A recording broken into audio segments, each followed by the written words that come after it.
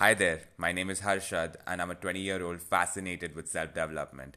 In this show, I'll discuss ideas and concepts that'll help you achieve a better quality of life and share my experiences of self-experimentation with morning routines and productivity strategies. This is what works for you. If you're in a good place right now, I might not have much to offer you in this episode. You can check out another one. But if you're in a situation where the world seems to be coming crashing down, you've come to the right place. I'm going to go ahead and assume that you're in some sort of a crisis. Something's gone wrong. You're freaking out, and there are just so many thoughts racing through your head. The phrase calm down seems like extremely unhelpful advice. Let me tell you a story from one of Dale Carnegie's books. On the slope of Long's Peak in Colorado lies the ruin of a gigantic tree. Experts tell us that it stood for some 400 years. It was a seedling when Columbus landed in the Bahamas in 1492 and half grown when the Pilgrims settled at Plymouth in 1620. During the course of its long life, it was struck by lightning 14 times, and the innumerable avalanches and storms of 4 centuries thundered past it. It survived them all. In the end, however, an army of beetles attacked the tree and leveled it to the ground. Aren't we all like the battling giant of the forest?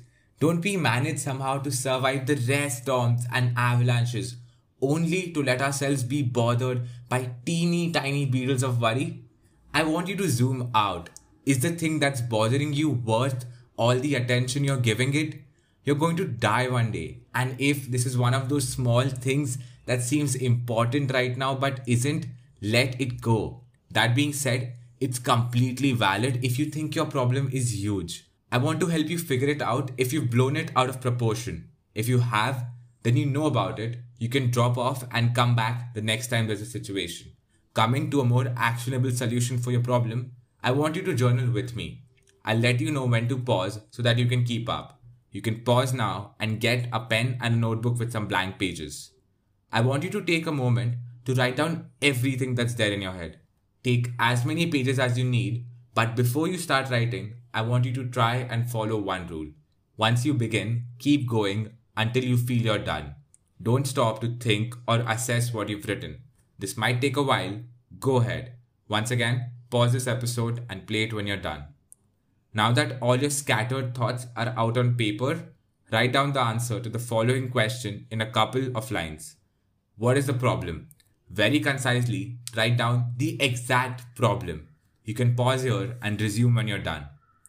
Moving on to the next one.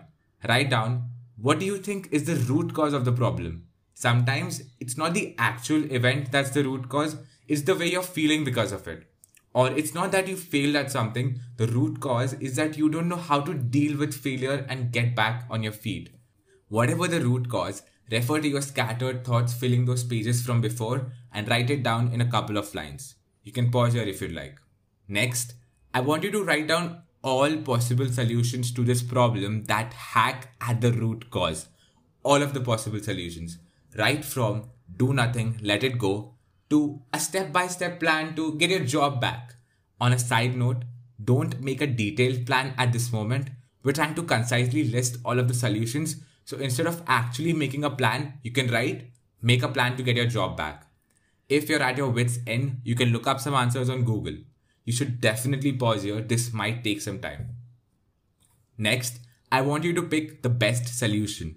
If you just want to get this over with, pick the quickest solution. Or if you want to be done with this once and for all, pick the most efficient solution. Write it down. If your best solution is to make a plan, you can start working on the actual steps of the plan. But remember to not burden everything in a short time frame. It's natural to try and fit everything in one day because you're feeling so anxious right now, but spread it out evenly. This isn't always true, but sometimes the best solution is to let it go because what's done is done. There's not much you can do about it. Nevertheless, you can pause for a while, go through all of the solutions and pick the best one. So far, you've written 5 things. Scattered thoughts filling 1 or more pages, the problem, its root cause, all possible solutions, and the best solution. Now that you have the best solution, please execute. It is essential that you start executing immediately. Otherwise, everything we just did went to waste. So, what does execution mean? If your best solution is to let it go, then it means trying to not think about the issue by distracting yourself. Call up a friend, go for a walk, or do something that you enjoy.